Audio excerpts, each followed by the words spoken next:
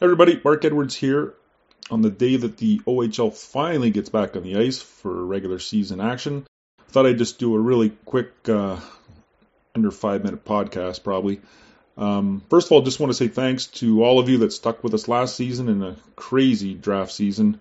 Really appreciate it. This year will be much closer to seasons past, pre-COVID years, in that we're back in the rinks on a regular basis and not just relying so heavily on video scouting.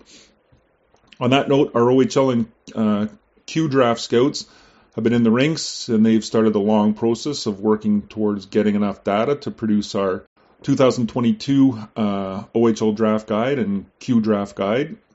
So you have those to look forward to in the spring and a little bit later on into early June for the Q guide.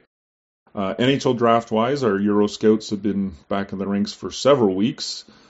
And with the USHL Fall Classic just completed, we're up and running in the USHL as well. Pretty much everything getting underway here.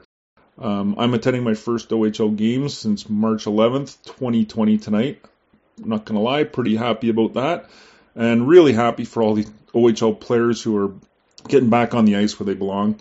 Barrie's going to be my game tonight. I'm going to London tomorrow. And then I'm just waiting on some injury updates before I fully decide on all my weekend games.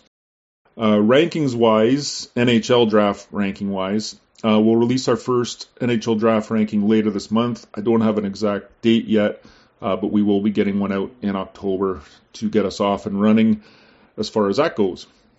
So that's it. Like I said, just a real quick little blip of some info here, but we're off and running. I'll be back with some more audio sometime in the near future. And if you haven't seen, check out our sale on our memberships. Some really good sales on right now. Thanks, everybody. Talk soon.